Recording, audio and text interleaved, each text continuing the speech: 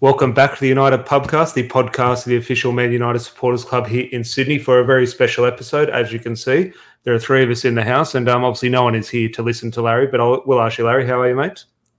Yeah, I'm good, mate. I'm good. Thanks for the rib, nice and early. I expected it from you, Tom, because you're the most predictable school teacher that there ever was, but that's enough said by me.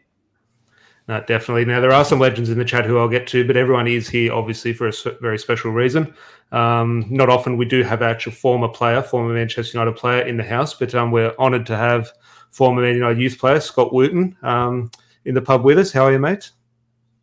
Yeah, all good here, thanks. I'm really looking forward to it. Thanks for having me on. And yeah, I'm all good. Obviously, I'm in Sydney myself, so it's an amazing place. And all good. No complaints. That's the thing I want to get into in regards, and maybe this could sort of pop up later in the discussion, but we look at it and obviously very rare do we have a former Man United player playing in the A-League. And look, we're going to get into the start of your career and sort of how it started at Man United. But here we are, sort of not, I wouldn't say towards the end of your career, but after a good chunk of your career, and you found yourself in the A-League. Before you get into Manchester United dealings, how did that come about, the move to Wellington? It come about quite quick, really, in January. Obviously, the January transfer window, things happened really quickly, but I just always had the desire in my career to go abroad. I didn't know where or what country or when, but I definitely had a desire and a passion to go and play abroad. Actually, Warren Joyce, who's funnily enough the Notts Forest under-18s manager, he was the Melbourne City manager. He tried to sign me for Melbourne City 4 or 5 years ago, and it just come a bit too quick. It wasn't the right stage of my career, and I often look back and think, what could have maybe been and stuff like that. So when this chance came, I just jumped at it, and it was a no-brainer for me, really. But yeah, it's funny how things work. Yeah, I only noticed that the other day that Warren Joyce was the Nottingham Forest coach. And obviously we'll get into maybe one or two stories you do have. But there are heaps in the live chat which we're very appreciative of. I won't get to everyone because we want to keep the conversation flowing. And I'll throw over to Larry and just, in regards to, we'll get into your actual United career, which is obviously we're a Man United podcast. So fly into it, Larry. Yeah, for sure. Pleasure, Tom. Scott, how did the move to United happen? Now, prerequisite, I've done a little bit of research. Am I right in saying that you actually were in the youth system at Liverpool before you actually made the move to Manchester United?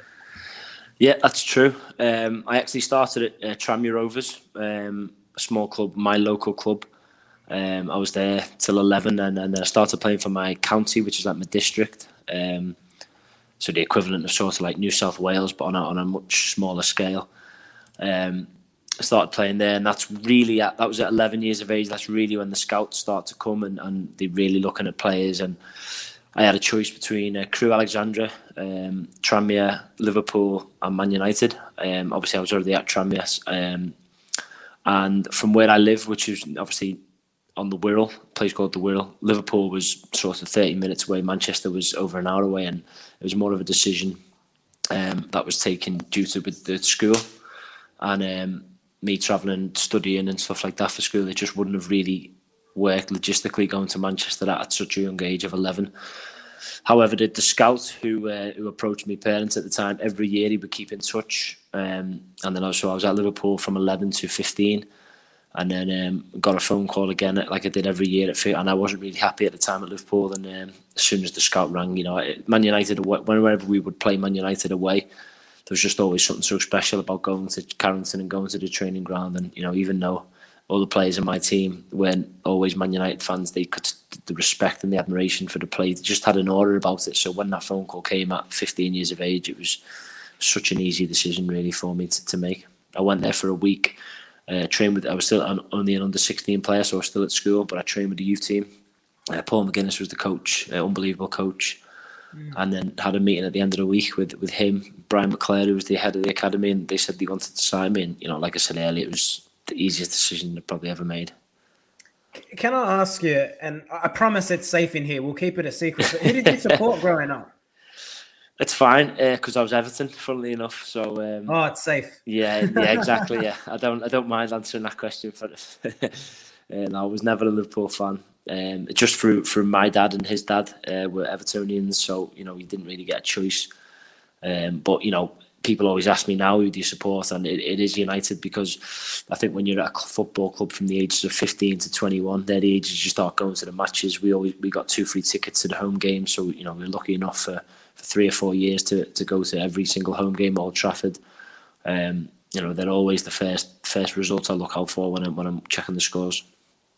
That's awesome, man. And what about Sir Alex Ferguson? Did you, obviously you would have interacted with him. You did make appearances in terms of the first team, but coming through, what exposure does a youth player at an under 18s level, for example, get to the first team, to the manager? And if you did have that interaction, what sort of impression did it leave on you? Yeah, I'd say it's, it wasn't massive. It wasn't every single day. But what I will say, I would imagine it's a lot more than other youth teams were getting around the country. I'd say the most interaction we would get was we would, as you know, for United's first team, very, very rarely did he play at 3 o'clock on a Saturday. It's Sunday, 1 o'clock, 4 o'clock, 5:30 Saturday, Friday night, midweek. And the youth team would always play on a Saturday morning at 11 o'clock. So unless the rarity of Man United playing at home at 3 o'clock or away at 3 o'clock on a Saturday, he would be, we'd kick off at 11. First team would probably train at 10, 10:30. So he would be watching that game at some point. And he just had that, his big grey bubble coat, I'm sure you remember, with his grey bobble hat. You'd see it from a mile away, walking over from the first team training pitches to the youth team. And he'd just stand sort of on his own in the corner watching on. And just that presence and that aura, it just made you up your game. It sounds like you should already, obviously you're always playing 100% anyway, but it just, that, the man who he is and what he achieved, that standing there watching would be, just the tempo of the game would just raise all of a sudden. I can't really describe how it makes you feel, but it definitely made a difference. And then, to be fair, maybe once a month, once every few weeks, he'd pop down to training. Again, just stand on the side, watch. He'd go over to the youth team coach, or the assistant coach at the time was Jim Ryan, who was his former assistant in the first team, and they'd be talking. He wouldn't stop the session and say anything or anything like that. But we did have, for what I would, from clubs I've been at, the interaction from the youth team to the first team manager or head coach, whatever it's called nowadays, was a lot more what I predict to other clubs. You mentioned there in terms of some of the stuff, and so obviously Sir Alex Ferguson interaction, and we'll get into sort of your move in that 12-13 season into the first team. But obviously we're sort of looking forward to the FA Youth Cup, and obviously looking to sort of, now it's the under 18s, and what was it back? Now it's under 18s and under 23s. So I don't know what it was when you were there in terms of 18s and reserves, but type thing. But in terms of those youth players, you just have to go back and look at some of the players who came through in your era. I'm just thinking if you got any stories or players that did stand out, like obviously you would have played with the likes of Jesse Lingard, Paul Pogba, and obviously Larry and I are here on this podcast with everyone in the live chat. I'm sure United fans around the world, and we have very sort of strong feelings about Paul Pogba and Jesse Lingard at the moment. Now, Larry and I are big fans of both players, but obviously very critical at times as well. And I'm just thinking, as you sort of grew up with them and know them as players and people, just your thoughts growing up with them, playing with them on and off the pitch, and sort of the current situation as well. Yeah, I can fully understand your feelings and thoughts with obviously what's going on at the minute.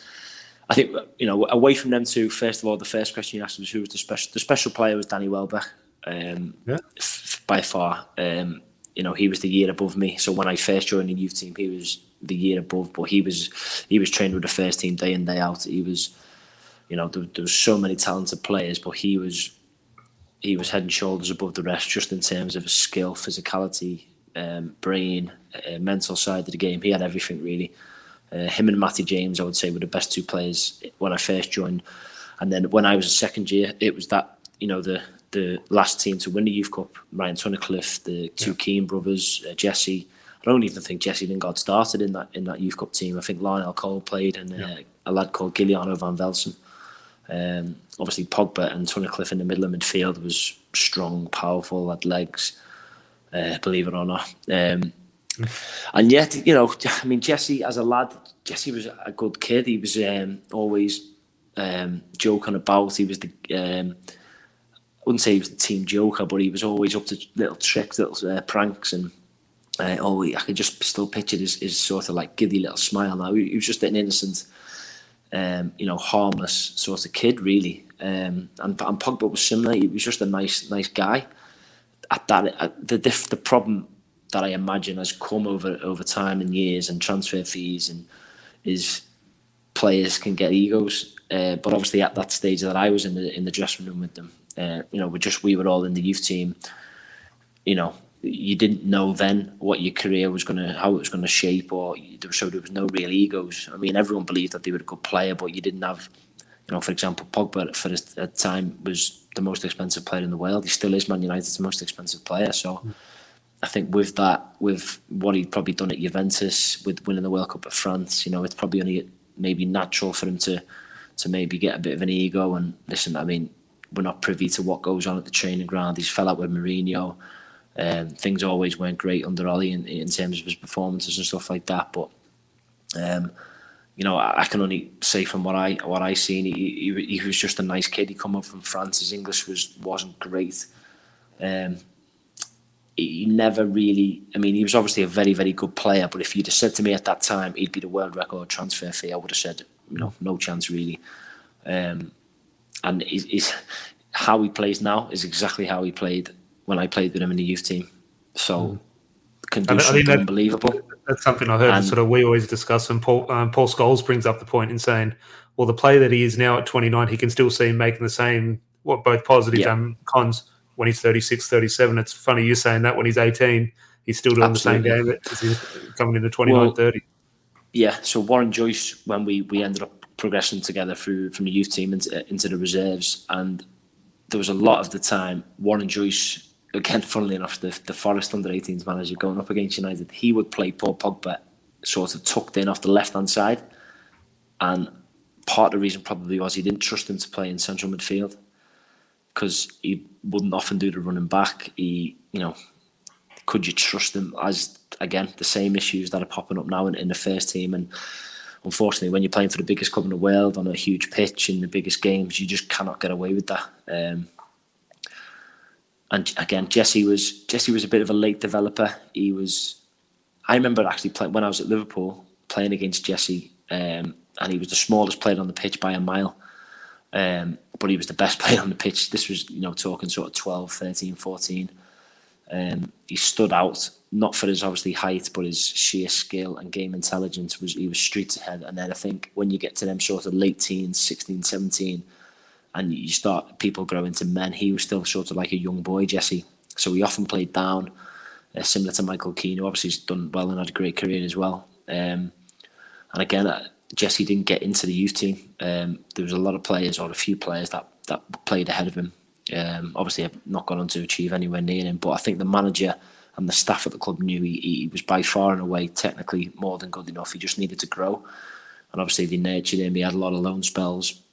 And the current problems now, I think I remember he did have a little bit of family issues possibly at the time, and I know his brother's put out an Instagram post and stuff like that, hasn't he? And I'm not too sure on all the idea of that.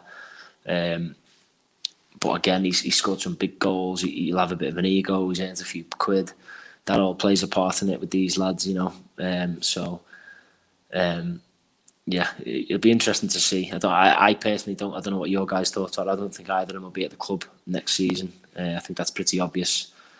Probably to the delight of a lot of United fans. Yeah, I mean, I'm the Jesse Lingard one. I mean, Paul Pogba is a bit indifferent. Jesse Lingard, it's a bit sad, to be honest. I mean, this guy scored a winning goal in an FA Cup final. I mean, he goes down for me in United folklore and United history. Yeah. And United were down to 10 men. Like, he should be held in a high regard, or a higher regard than what he's leaving. But unfortunate situations and circumstances. But bringing it back to yourself, you're obviously part of the 12-13 dressing room. Am I right in saying you made your appearance in the League Cup against Newcastle? 2-1 win? Yeah, correct, yeah. So what was it like being in that dressing room? You're surrounded by Premier League winners, serial winners. What was that like as a young kid coming in? And crucially, how did that influence, or what did you take from being around these champions like your Rooneys, Van Persies, Rio Ferdinands, Patrice Evras, Paul Scholes? And then how does that influence the rest of your career? Firstly, it was an amazing experience, because you know, I grew up watching these players, especially the likes of someone like Wayne Rooney, being an Everton fan as a kid, you know, to be training with him every day and to be, you know, sat next to him on a bus or in a hotel having food and things like that. But very, very quickly, laddie, you've got to switch off from that and you've got to think, yeah, I can't be in all of these people. And to be fair, we learned that quite quick, because just as I was sort of in the reserve sort of stage where you get to be training with the first team a lot more, we had unbelievable role models in the likes of Darren Fletcher, John O'Shea, Wes Brown, Darren Gibson, and they would speak to us and they would say, listen, you go up and train with the first team. There can be none of this, you know, oh my God, that's Wayne Rooney or that's Berbatov or Van Persie. You've got to be at it 100%, otherwise you won't be there very long. And so, you know, I knew that from a personal point of view. As much as these were unbelievable players, a lot of it was, like you say, trying to learn what are they doing. And the biggest thing I've taken for that for my whole career, which I've tried to, you know, obviously carry with me, was just the attitude and the mentality that every single day you had to be bang at it 100% in training, and then in games things just come naturally. The minute you start to think you can have a day off here or there, you know, when you're not the most talented and things like that, people like Gary Neville, John O'Shea, Darren Fletcher, the careers these guys had, because they would bang at it every single day in training. And if you do that, you know, your ability and your fitness and everything will come with it, and that's what managers ultimately want. You know, that's why these players were trusted for so long under Sir Alex Ferguson. You know, not everyone can. Very, very few people on the planet have the ability of a Ronaldo or a Rooney or a Messi. So for the rest of us, you know, you'd have to wear your socks off every single day. And the players who do that the most, someone like Tom Cleverley, you know, he was a great example 2 or 3 years above me. Seeing what he would do, Welbeck the same. You know, every day didn't show, not that they wouldn't show the players respect, but they had to go there and they were competing with them ultimately. You know, so for me, I was competing in my head with Rio Ferdinand, who was probably the best centre-back in world football at the time, Vidic. They just signed Chris Smalling and Phil Jones for big money. Johnny Evans, in my opinion, was a top player. So I had to go over there and try and show the rest of the squad and these players that I belong there, you know. So that's the biggest thing I would take from that period. It's funny that you mentioned a big point there about sort of moving from the sort of 18s or reserve team into the first team setup and not being in awe. And I'd think that is where I would fail if I was at Manchester United. Because if I'm walking into that dressing room now, I'm going with my pen and paper to Ronaldo. Can you sign this? Bruno, can you sign this? And I think that is maybe Ronaldo's maybe in a different category for these young players because he's sort of transcended the game. But the dressing room you went into there, Manchester United legends, left, right, and centre. Yeah, Tom. When I first joined the club, so when I wouldn't have been with the first team much at all, but they could have had their 11v11 in training would have been harder than any other Premier League game. You go through that squad, it was incredible. You could have had Gary Neville, Wes Brown as your right backs. You could have had Vidic, Ferdinand, PK, Johnny Evans as your centre backs. You could have had John O'Shea, Evra as your left backs. The midfield players, you had Carrick, Hargreaves, Anderson, Giggs, Scholes. Wide players, you had Park Ji-sung, Nani, Ronaldo, you know, Darren Fletcher. I missed that. Up front, you had Tevez, Ronaldo, Rooney, Berbatov, Welbeck. You're depressing me, Scott. You're depressing me. Yeah, I know. Sorry, lads. You're depressing me. It's not good thinking that the current problems we have now. And obviously City have just added Erling Haaland to their team. But I want to sort of move to the FA Youth Cup and sort of we'll mix in sort of your experiences with that and also have a bit of a look to the match on Thursday morning Sydney time. Mm-hmm. I just want your sort of thoughts on what the FA Youth Cup meant. Like, was it mentioned differently, like sort of growing up in Carrington? Because I look at sort of American sports and like high school football or college football, it's very much talked about. You don't just win the league, you do it undefeated, and you go and win state undefeated. There's these little things. I'm just thinking Manchester United is the most successful club in the FA Youth Cup. You just have to look at some of the players who won it. Obviously, we mentioned Pogba, Jesse Lingard, but obviously Duncan Edwards, George Best. Obviously don't need to mention the class of 92. So is it mentioned something different or is it just a fixture that comes around, oh, okay, it's the cup game this week? No, it's you hit the nail on the head. It's mentioned, it's completely different. The whole build up to the week. So from when you finish the last sort of usual under 18s league game, the whole week changes. You're having more meetings. To be fair, I was very lucky in my time at the club. Paul McGuinness was our youth team manager, and first of all, he was an absolutely unbelievable coach. But second of all, his sort of messages and his lessons on, you know, Man United what the Youth Cup meant. The fact that Man United were the record holders, the players that had won the Youth Cup. I remember we watched the video on what the crest meant. So it was unbelievable, really, the preparation that would go into it for the Youth Cup. And we would do video analysis that, again, usually you would never do. It was more just developments. In the usual games on a Saturday morning, the team would be rotated, so everyone shared sort of minutes and everyone got the chance to develop and play. But when the Youth Cup came around, it was sort of like the whole focus of your week, your schedule, your training just went up a few notches, and it was a lot more serious. It was almost as if, of course, everyone wants to win when you're playing, but it was, you're in the youth team to develop and learn your trade and make your way in the game. Whereas when it comes down to the Youth Cup, the importance of winning was certainly made known to us. Can I ask you, on the current, you look at the current game on Thursday morning our time, 60,000 seats sold. Yeah, I mean, that's the thing.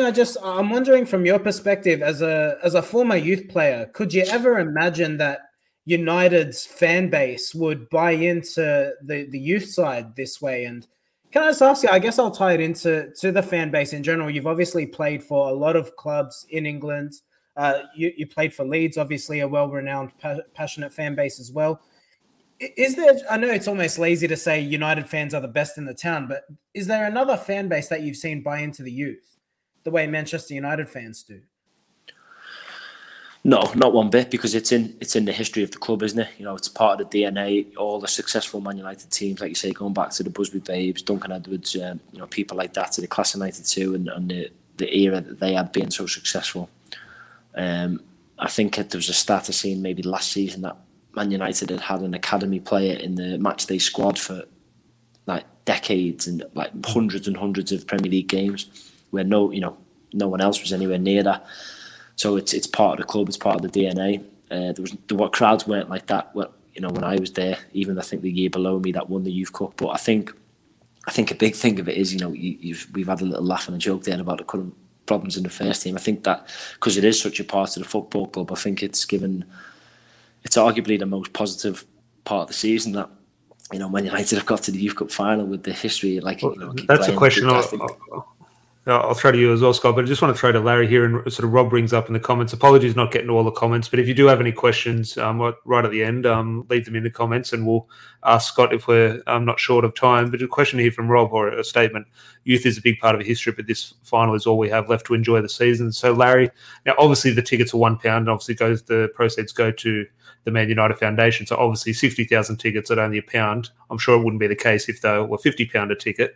But do you think the interest in this final is off the back of what we're seeing in the first team? Do you think if we were just having a good season and finishing first or second, obviously there would be an interest, but not this clamour? Because I think we have this probably desire, probably even a demand for these youth players to be involved in the next week against Crystal Palace. So do you think the interest is off, unfortunately, the disappointment that we've seen in the first team? Oh, it'd have to be. I mean, Scott hit the nail on the head, but I guess I would look at it in a positive, and then I guess I'd bring it back to Scott. If you were one of those kids who's getting this opportunity to play in front of 60,000 people at Old Trafford, there's one final game left in the league season. You have to think, you're treating it like a trial almost. If I impress, maybe I get an opportunity to make my first team debut, or the likes of Alejandro Garnacho looking to potentially get a start against Crystal Palace. It's such a massive opportunity. Yeah, absolutely. I couldn't imagine what them boys are feeling now. They probably never played anywhere even close to 6,000, never mind 60,000 really. Because they're so young, and I know what it's like at them youth team games. You play at training grounds, even at the reserve games you play at small non-league grounds. Back when I played, so to be playing at Old Trafford in front of 60,000, basically almost full, isn't it? I'm sure they'll be nervous, and like you say, going back, it'll be like a try. There's one game left. It's been such a disappointing season, and that was another thing about the Youth Cup. You'd be coming in from the warm up, and you could just see the whole staff at the club were there. Like I say, going back to your Saturday morning youth team games, you'd get the manager there sometimes, but the Youth Cup you would get the head scout, the manager, the assistant manager, the first team coach, the reserve manager, all the staff, all the scouts, everyone would be there, and it just give it that bigger feeling of it being a bigger game, and for the fans to go in the numbers is incredible, really, for the Youth Cup final. I'll tell you who should be there, Larry. The first team should be there, in my opinion. I think one is a visual for the players. I think the 18s will give them a boost, but also I think they need to sort of be reminded a little bit. But on that, in regards to those players, Larry, obviously Alejandro Garnacho is obviously stealing a lot of the headlines at the moment in regards to he's on the fringe of the first team. Alvaro Fernandez, I just realised he's 19 years old, so he's not actually eligible for this. I thought he was still 18, but he's not going to make the team. So you've obviously got Charlie McNeil as well. Is there anyone sort of standing out that you sort of got your eye on ahead of the match? Yeah, there's one midfielder, Mainu, I believe is how you pronounce the surname. Yeah, I don't know how to pronounce it, but I've seen a compilation of him. He is good. He is good. Very technically sound. I've seen the comparisons with Paul Pogba. I think it's a little bit lazy. He's got some graft in him. I think he's got a bit of Ander Herrera in him, to be honest. He's a bit shithousery. He's happy to kick people, but he's got the brilliance about him. He's got the technical ability. And I think, Scott, maybe it's different for you because you're a defender, but I imagine if you're a player who's got an ability, who's got some flair about them, I wouldn't want you doing bicycle kicks like Eric Bailly does. Jesus Christ, giving us heart attacks. But if you're someone with the ability who's got a brilliant long range of passing or the ability to go past someone, you got to think 60,000 fans. Get them on the edge of their seat. Get them on the edge of their seat early. And that's why I think it's such a good opportunity for these young kids because and that's a perfect baptism into the first team. Just to say you've already played in front of such a massive crowd at Old Trafford. What an opportunity it is. Yeah, absolutely. And I'm sure the staff there, Travis Binion will be reminding his players, just go and play the game, try not to play the kick, not let it get to you. And like you just said, do what you're good at. If you're, a midfield playmaker, then go out and really get a grip of the game. If you're a flying winger, you've got to go out and be positive, get the crowd on the seat, off the seats and just go and do what's got them there. I think they're clear massive favourites, I think. I think they've had some good investments into that squad. There's obviously a few foreign boys there that costed a bit of money. There's a young Norwegian player, Isaac Hansen. I've seen a couple of times. I think he's a really good player. I think he could do really well at the club. So yeah, I think they'll be massive favourites. I think hopefully they come with it in style. I know firsthand that Warren Joyce will have his team fired up as well. I played for Warren many a times, so it won't be easy. But hopefully, like we just touched on there, they can give the club a bit of positivity, and hopefully some of these young players, this is just the start of their journey now, really, in the youth team and the Youth Cup. Hopefully they can keep progressing. They're obviously a talented bunch and get through to the first team. No, definitely. I just want to wrap up just with one final question before we do wrap up, Scott. But just now, tell me if this is a good memory or bad memory of you. And it's my first memory of you thinking back. I know what's going to come. Yeah. So it's a good memory lifting the trophy. Now, what was the Reserve League? Was it the Reserve League North? Yeah, from Reserve memory. League. Yeah. So can you tell your listeners to it, because I just remember because I had MUTV back in the day, and I was a keen watcher because similar age, only a few years younger than me, so I was always keeping an eye out for the youth team. And obviously a proud moment lifting the trophy, and then it all went south. Yeah, no, it must have been a really old battered trophy. You know what? When you always see people lift the trophies now, and they've got no lids on them, and it goes like really high above their heads, doesn't it? And I just must have been thinking, I think we beat Arsenal or City in the final. Daniel Fletcher was playing, and obviously I was the captain. Okay. So you go up to lift the cup, really proud moments, and everyone's there, the manager, all the players, all the staff, and then this stupid little lid with like a point on the top of it. Yeah, I tell you what, it didn't half leave me a big bruise on the top of my head. I tell you, big lump. But now it's a lot of people have shown me it on YouTube over the years. Anyway, Tom.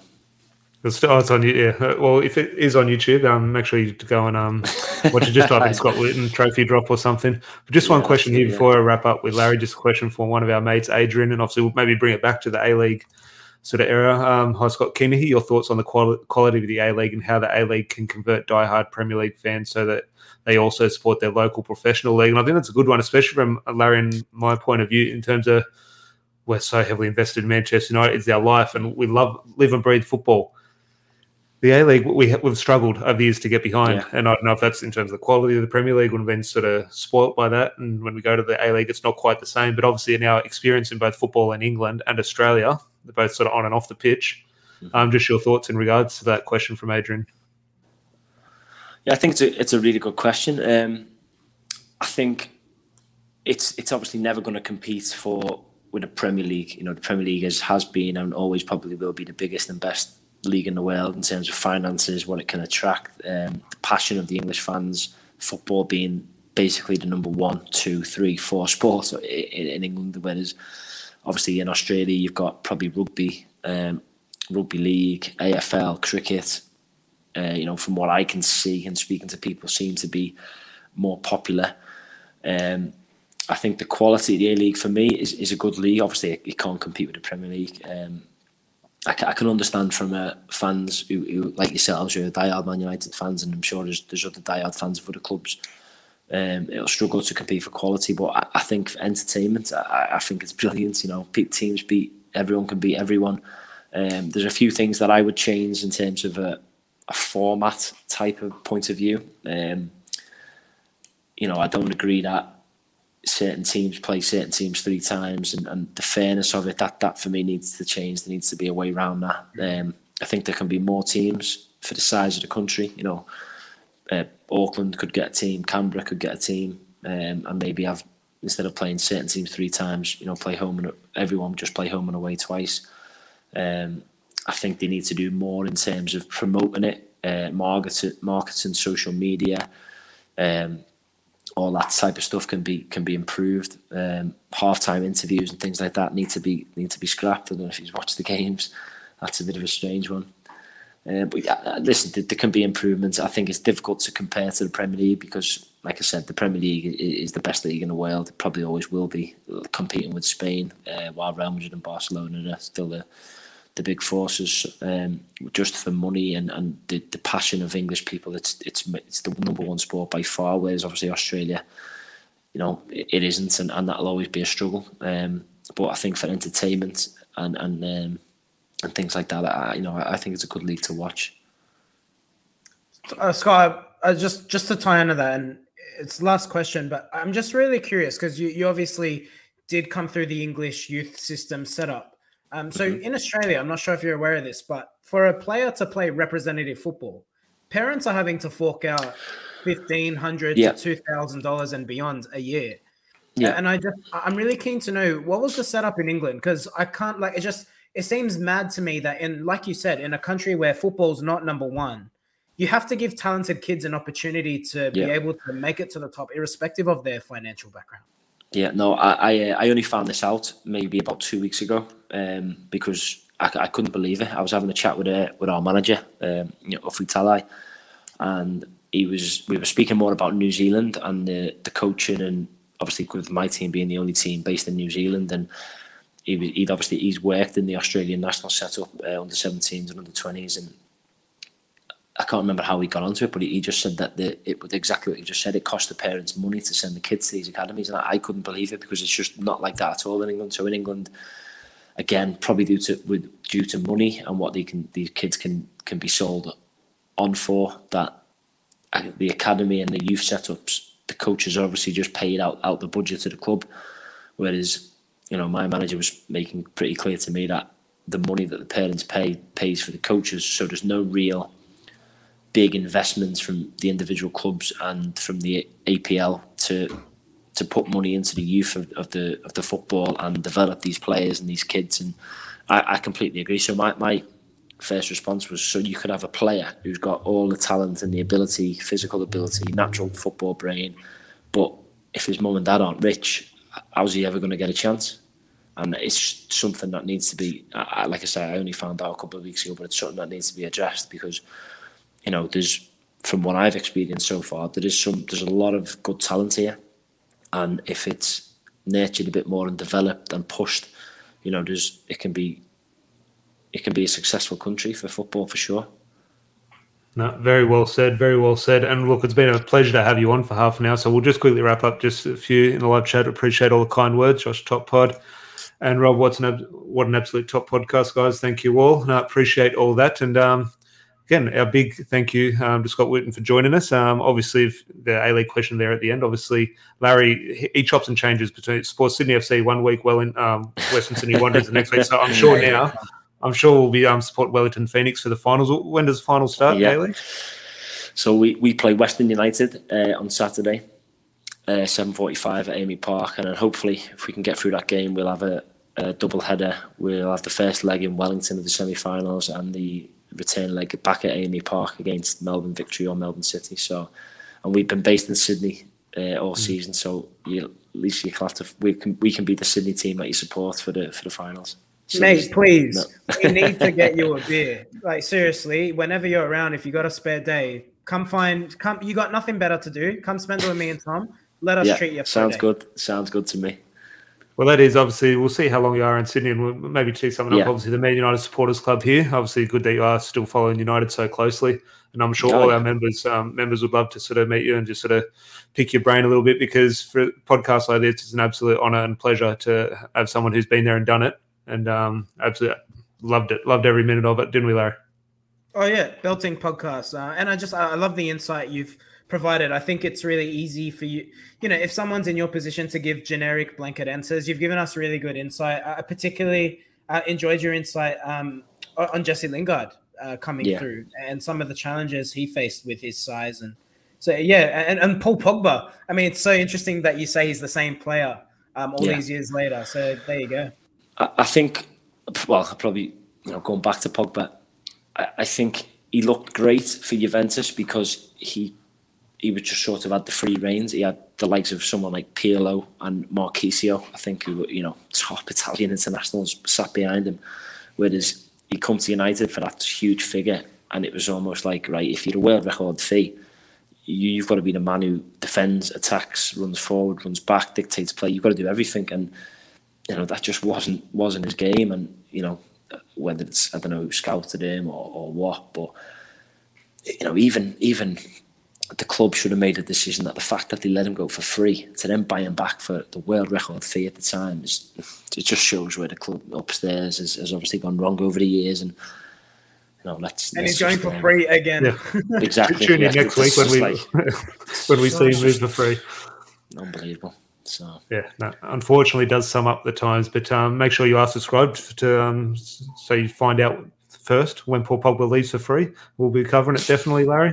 Unfortunately, and we'll see. Unfortunately, obviously, I'm still burnt about that news that Erling Haaland is going to the other side. And who do you think will be sort of in the deadline day tug of war, Larry, in August? Jamie Vardy and Josh King? Yeah, why not? Probably. But it has been an absolute pleasure, Scott. I know everyone in the live chat is very grateful. And if you did enjoy the video, please do leave a like on the video.